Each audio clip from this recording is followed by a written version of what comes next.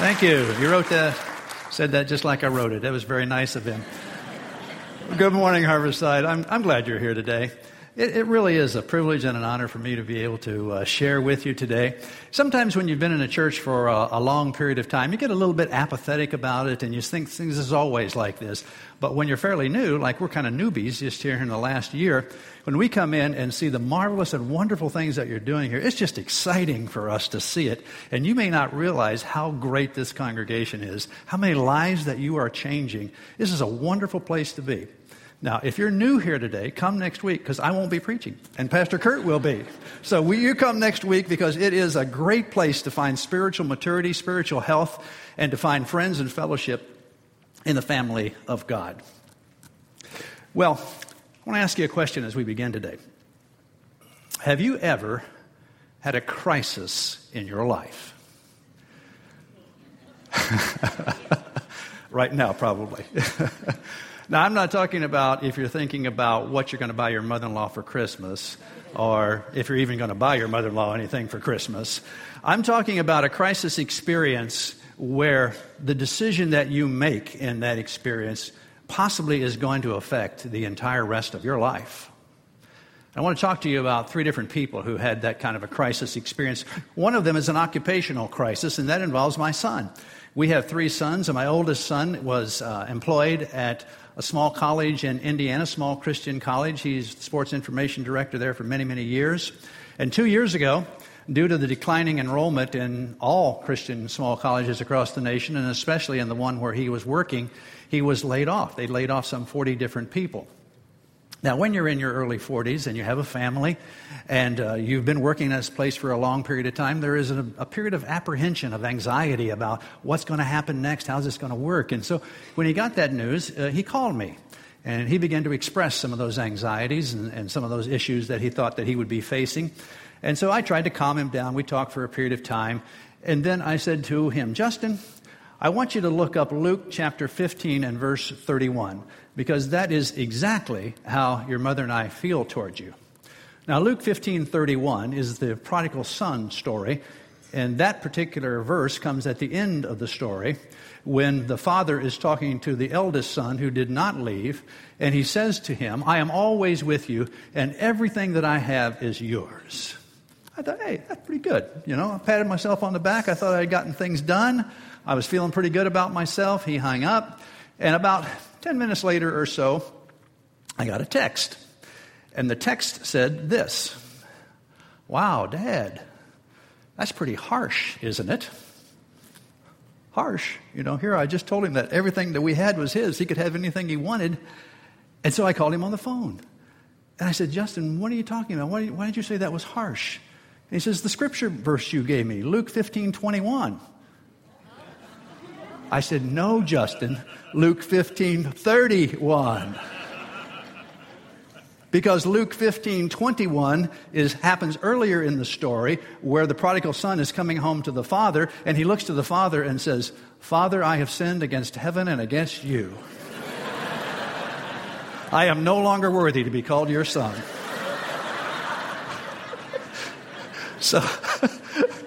So communication is pretty important, isn't it? Did we get it right? A second story involves a crisis experience of literally life and death. There was a lawyer in the city of Chicago back in the 20s and 30s, and he went by the nickname of Easy Eddie.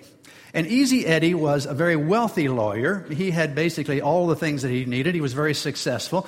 He was rather unique in the fact that he only had one client. And that client was Al Capone. Maybe you've heard of him. And Al Capone said to his lawyer, Easy Eddie, I don't care what you do. I don't care how much you have to lie. I don't care who you have to bribe. I don't care how many illegal things you do. The only thing I care about is you have to keep me out of jail. And Easy Eddie was pretty good at it. He did keep him out of jail for a long period of time. And he reaped the benefits of such an experience with Al Capone. He had a mansion that covered an entire city block in the city of Chicago. It had servants that came there. He had an indoor swimming pool in the 1920s. He had literally everything that he wanted in life from a possessions point of view. But even though his business was successful, his personal life was a mess. He had divorced his wife, was living with someone else. His wife had left and gone to St. Louis with their 2 older daughters, but he was left with a son to raise. He gave the son the benefit of basically everything that he possibly could, put him into private schools, gave him all of the things that one would think would be necessary to be successful. But as his son became a teenager, his son began to look at his father and emulate some of the value systems that he had. And Easy Eddie said, I don't know that I want this to happen. I can give him everything except for 2 things: a good name and a role model of a good father. So Easy Eddie came to a crisis experience. What am I going to do? Am I going to continue in this lifestyle that is not only immoral but illegal? Or am I going to do the right thing? And he decided that he would go to the FBI and he would turn state's evidence against Al Capone. He recognized that to do so, the mob would probably put a hit out on him, and he could eventually even lose his life. And as a result primarily of Easy Eddie's testimony, Al Capone was sentenced to 10 years in Alcatraz for income tax evasion. And sure enough, the mob made good on that threat. And so as he was driving down the streets of Chicago one day, they opened up fire on him, and you'll see in this story, he was in his car, he hit a pole, and it killed him. So he had to make that decision. Do I do the right thing, or do I do that thing which will protect my possessions and what I have here on this earth? The third story is found in Matthew chapter 19, and it begins at verse 6. It's a story that is told in 3 Gospels. In 2 of the Gospels, it says that he was rich and young. In the Gospel of Luke, it says that he was a ruler. So this guy's hit the trifecta.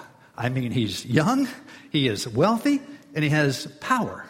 What more could you want out of life if you were a non-believer and thinking this is all there is?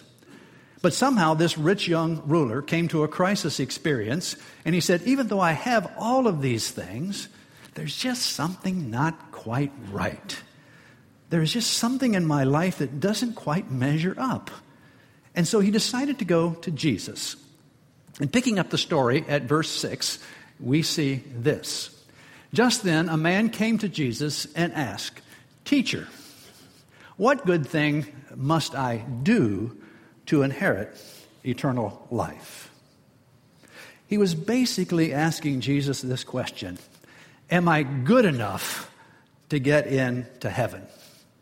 Now, typically in our society, when there is some kind of a reward at the end of an experience, we think there's something that I have to do to earn that reward. So if I'm good enough, I have to do some good things so that I am rewarded with whatever it is. And conversely, if we do bad things, we usually figure we're going to get punished for that.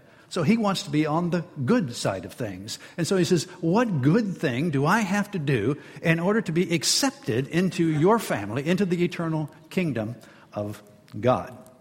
Now, when we come to the spiritual side of our life, oftentimes we carry over this philosophy that we have learned from society. And so we know that heaven is great. It's a wonderful reward. It's something that we all look forward to. We may not totally understand it, but we know that it's good and it's wonderful and we want to be there. And we say, well, if that is great and wonderful, I must have to do something. I must have to pile up a lot of good things so that I can be accepted by God.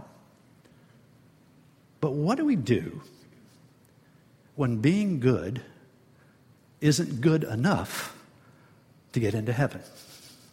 Verse 17. "Why do you ask me about what is good?" Jesus replied.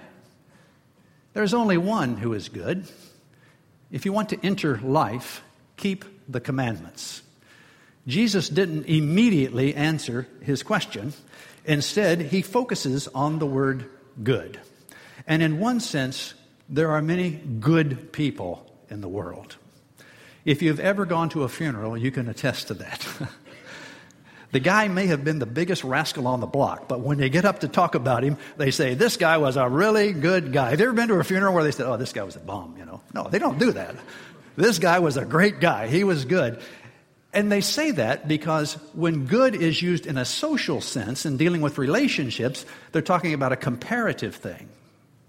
But when we are talking about good in a spiritual sense, when we are using the word good as an ultimate understanding of perfection without blemish.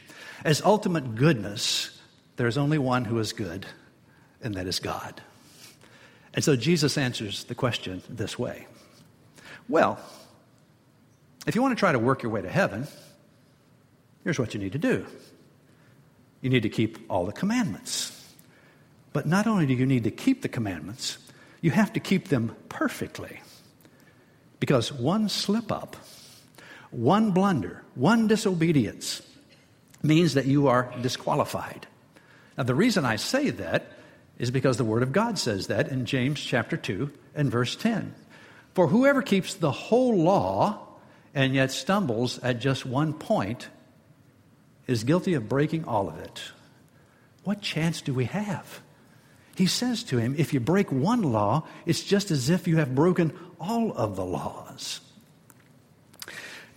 Jesus doesn't bring this commandment issue up before him to teach him that by keeping it, you can have eternal life. If he did that, that would be a works theology.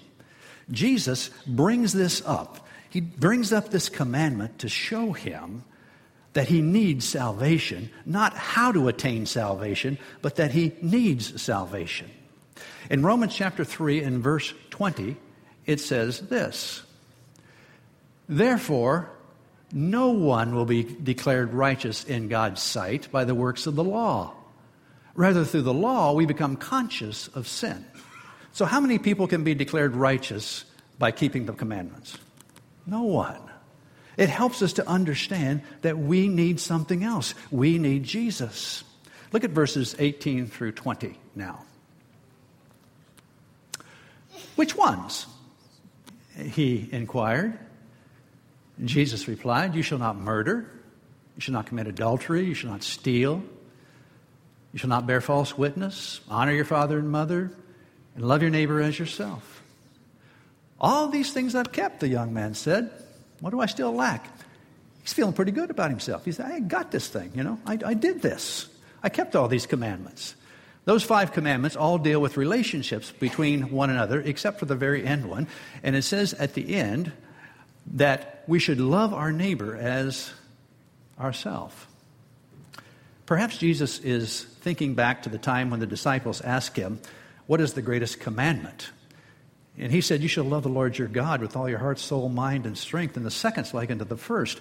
You shall love your neighbor as yourself. Which time the rich young ruler thinks, I've got this, because he was thinking in different terms than Jesus was thinking of. He was thinking of the obvious outward sins of keeping the 10 commandments. He was looking at external obedience. But Jesus was looking at the heart. Do you see, you and I try to qualify people's goodness with a yardstick. How many good things have they done? But Jesus qualifies goodness by a dipstick. He looks down into the heart. And while man looks at the outward thing, Jesus looks at the inward. He looks at the heart and he sees, what kind of a heart does this person have? Do they have a heart after me? Do they have a heart that yearns for who I am? Do they have a heart that yearns for me, even though they might be externally obeying all these things? Jesus could have easily pressed the point here upon the commandments. Because in Matthew 5, 6, and 7, he says to us in that Sermon on the Mount, if you have anger and hatred towards someone, that's the equivalent of murder. If you have lust towards someone, that's the equivalent of adultery. He could have said to this rich young ruler, oh, by the way, have you ever disrespected your parents? Oh. Have you ever fudged on your expense account a little bit? Have you ever told just a little lie in order to get by it a little bit? Because if you have, remember, if you've broken just one of these, then you are guilty of breaking them all. But he zeroes in on what he considers to be the greatest sin in the rich young ruler's life. He didn't argue with him. He just went straight to the heart of the matter. And his greatest sin was greed, possessions. Take a look at the next verse in verse 21. Jesus answered, if you want to be perfect, go sell your possessions and give to the poor, and you will have treasure in heaven, and then come follow me. He says, if you want to be perfect, or the word actually means complete, or if you want to be accepted by me, go sell all your possessions, give them to the poor, and follow me. And then this earthly treasure that you have had and accumulated here on earth will be transferred into a heavenly treasure. Now, at this point, you're probably thinking, am I going to have to, let me help you out here. Not all Christians, in order to be accepted by Christ, have to sell all of our possessions and give it to the poor. He is saying this. This is not a story about possessions. This is a story about our hearts. He wants to know, is he willing to do whatever it takes to come into my presence? And so he ponders this request for a moment. His answer is not recorded for us, but possibly he thought something like this. I got a lot of stuff. And I like my stuff. My stuff is pretty important to me. As a matter of fact, I don't want to lose my stuff. Jesus, have you seen my house? It's pretty nice. I don't want to lose it. Jesus, you realize how much land I have? Do you realize how many servants I have? Do you realize how much cattle and animals that I have? I don't want to lose that stuff. Jesus, I even have season tickets to the chariot races. Am I going to have to give those up too? It's hard to give up our stuff, isn't it? Maybe he isn't familiar with the verse in Mark chapter 8 and verse 36, which puts it like this. What good is it for someone to gain the whole world and yet forfeit their soul? Back in the 1970s and 80s, there was a man down in South Florida with the name of Dr. D. James Kennedy. And Dr. Kennedy developed a program of evangelism. And that program was designed so that we could present the gospel in a non-threatening way. And so it would be a conversational style. And in that conversational style, we would try to help people understand really the kernel and the crux of the gospel. And we used that program for several years. We don't use it much anymore because the format is a little bit different now. But as part of that particular style, we would sit down with someone and I would say to them, John, suppose you were to die today. Now, I know you're not going to die today, but just suppose you were to die today and you were to stand before God and he were to say to you, why should I let you into my heaven? What would you say? What would you say? And probably 90 or 95% of the people that I dealt with in that always said something like the same thing that the rich young ruler is saying. I've been a pretty good person. I try not to hurt anyone. I try to be nice to people. I try not to do anything that would be illegal. I think he would accept me because I'm just a good person. In verse 22, it says this.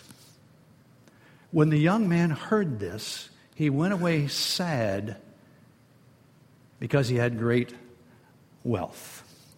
On the one hand, he was being offered a life of forgiveness, of joy unspeakable, of peace that passeth all understanding. He was being offered a life where he could be significant and meaningful and could make a difference in the world. And at the end of that, he was given heaven, eternal life with God forever and ever. And on the other hand was possessions. Crisis.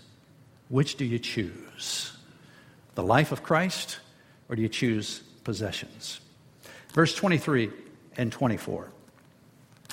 Then Jesus said to his disciples, truly I tell you, it's hard for someone who is rich to enter the kingdom of heaven.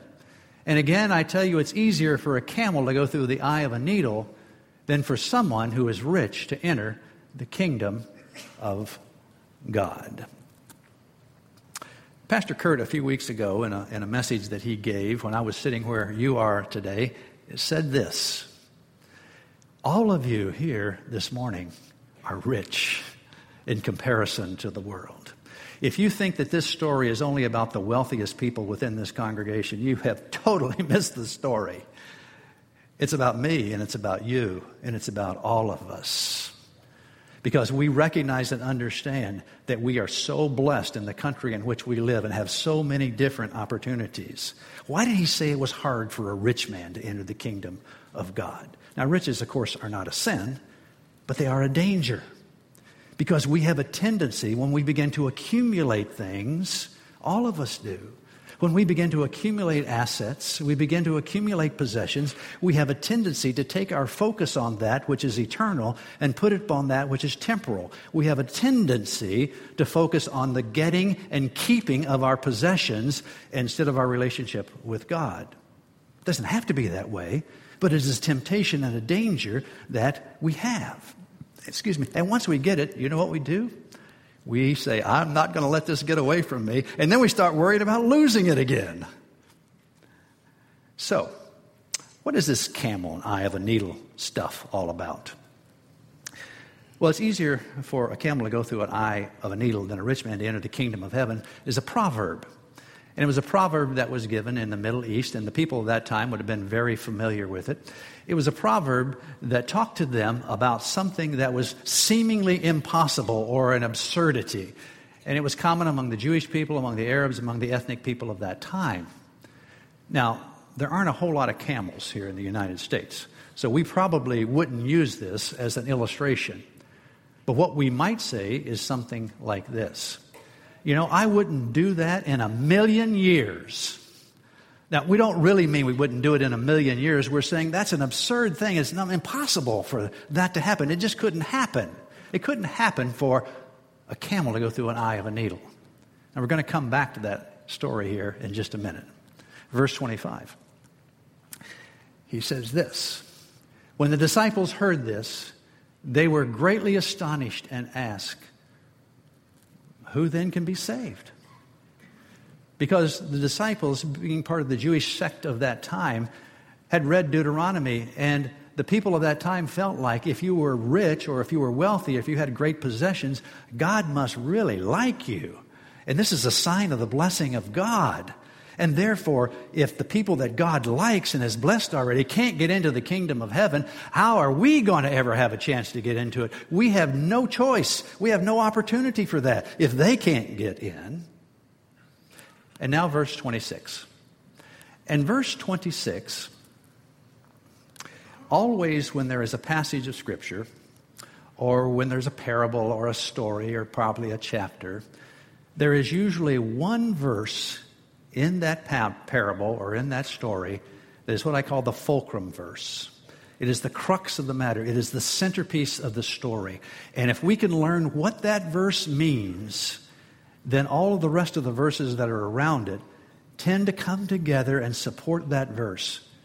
In my opinion anyway, verse 26 is the key verse in this entire passage of Scripture. It helps us understand the camel and the eye of the needle. It helps us understand why we could never be good enough to be accepted by God. It helps us understand the grace of God. And it says this, Jesus looked at them and said, with man this is impossible, but with God all things are possible. And when we look at this verse, when we look at it physically, is it possible for a camel to go through the eye of a needle? No, it's humanly impossible. But God, if He wanted to, I don't know why He would, but if God wanted to, He could so shrink that camel so that it literally go through the eye of the needle. With man, impossible. The virgin birth, with man, impossible. With God, all things are possible to him who believes. Now, when it comes to the spiritual nature, which is the most important aspect of this particular passage of Scripture, when it comes to the spiritual nature of humanly this is impossible, but with God all things are possible, what He is saying here to us is this. You can try as hard as you want to be as good as you can, but you're never going to make it without God. But when we come to God, if we confess our sins, He's faithful and just to forgive us our sins and cleanse us from all unrighteousness. When we bow to the grace and mercy and love of God, even though humanly it's impossible for us to save ourselves and drag ourselves up by doing enough good works, when we fall on the grace and mercy of God and repent before Him, He says, God does the impossible. He gives us new birth. He puts us into His family. And the power of God's grace can reach people wherever they are. And that's why it can reach rich people like Joseph of Arimathea or Zacchaeus or Barnabas. It can reach poor people. It can reach lepers. It can reach people here and across the world. It's only through the power of God's grace that is possible. So during World War II, there was a naval aviator by the name of Butch. And I think we have his picture here. Butch was stationed in the South Pacific on the USS Lexington aircraft carrier. He was a naval pilot, and they would take off from that base and do bombing runs down in the South Pacific. And one day, he and many of his friends left for a bombing run. It was February the 20th, 1942. It was the height of the war in the South Pacific. And as he took off, and they were many miles from the ship, he happened to look down at his fuel gauge, and he recognized, I don't have enough fuel to complete the bombing mission and get back to the base safely. For the individual who was supposed to fill up the gas tank, who was supposed to make sure he had enough fuel, didn't do his job. And so he radioed his commander, and he said, what should I do about this? And the commander said, you've got to turn around, and you've got to go back to the base, because there's no way you can do this without running out of fuel and crashing. And so he did so. And as Butch turned around and he headed back to the USS Lexington, as he was just a few miles from the Lexington, he looked into the sky, into the distance, and he saw a squadron. And there was a squadron of 9 Japanese bombers. And they were flying in formation, and they were headed for the USS Lexington. And he recognized and knew that all, or at least most of the individuals who were pilots, had all taken off that day for various bombing missions. And the USS Lexington would be virtually indefensible. It would be a sitting duck for the aircraft to be able to protect itself. So Butch had to make a decision. Do I go immediately back to the Lexington? Do I get on board? Do I tell the people to get down as low as you can because we're going to be hit and hope we don't die? Or do I do the right thing, and do I turn toward this squadron of 9 Japanese bombers and try to discourage them from attacking the ship and the people that I love? There was a camera mounted on the front of Butch's plane. And later, when he got back to the ship, the camera recorded what happened that day. He flew toward those 9 individual planes, and he individually, as one plane, opened up his .50 caliber machine guns on the wings of his plane, and he shot down and destroyed 5 of those 9 planes. A 6th plane was so damaged that it had to turn around and return back to base. He kept firing his .50 caliber machine guns, but then something happened. He ran out of bullets. And now what are you going to do? There's still 3 planes left, and they're headed toward my ship. And so once again, he made the decision. He put his life at peril. He said, I'm willing to do the right thing. And so he began to fly in and out of the formation, trying to clip the wings or clip the tail of the planes to disable them or discourage them. And eventually a miracle happened, and they did. They turned around and they went back to the base without attacking the USS Lexington. After this story had been recorded and gotten to Washington, D.C., Butch O'Hare was nominated and received the first naval ace of World War II. He was also nominated and received the Congressional Medal of Honor for his bravery and for the heroic way in which he saved the people of his ship. The next year, in 1943, Butch O'Hare was killed in an accident, a bombing raid. And after the war was over, Chicago decided, what can we do to honor our hero of the war? What can we do for this brave man who was given the Congressional Medal of Honor but later sacrificed his own life so that we could be free? And so they decided to change the name of the airport to O'Hare Airport, or Butch O'Hare Airport. And if you go to Chicago today, between Terminals 1 and 2, you can see this plaque and this story that I have just told you recorded for you. There's also a statue there of Butch O'Hare. Now we have to ask ourselves, why would Butch O'Hare do that? Why would he put his life at risk? Why would he say this is the right thing to do, even though it may cost me my life? Well, there's probably many factors that are at play at that. But possibly it was the way he was brought up. Possibly it was the way his father had taught him how to make decisions in the midst of a crisis. Because earlier in his life, he had witnessed his father who had to make a life and death decision of whether to do the right thing or whether to continue doing the wrong thing. Because his father was Easy Eddie O'Hare, the lawyer for Al Capone. Maybe you're facing a spiritual crisis today, and you're trying by good works to get accepted by God. Now, don't get me wrong. God wants you to do good things. But that's not the way we get accepted by God. For God says to us in Ephesians chapter 2 this, "For it is by grace you have been saved through faith, and not from yourselves. It's the gift of God, not of works, lest we boast about it." It's the gift of God. It's called grace. We call it amazing grace that saved a wretch like me.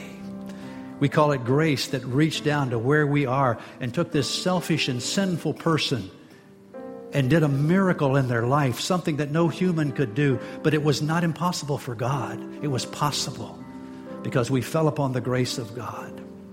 If you are here today and you're in the midst of a spiritual crisis, have you ever fallen on the grace of God? And once again, I ask you this question.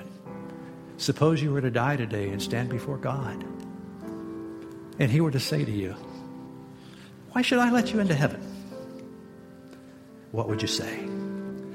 "I've been a good person," or "I fall upon the grace and mercy of God, and I have repented of my sins and received Jesus Christ as my personal Savior, and he's asked me to follow him, and I want to follow him the best that I know how. In Jesus' name."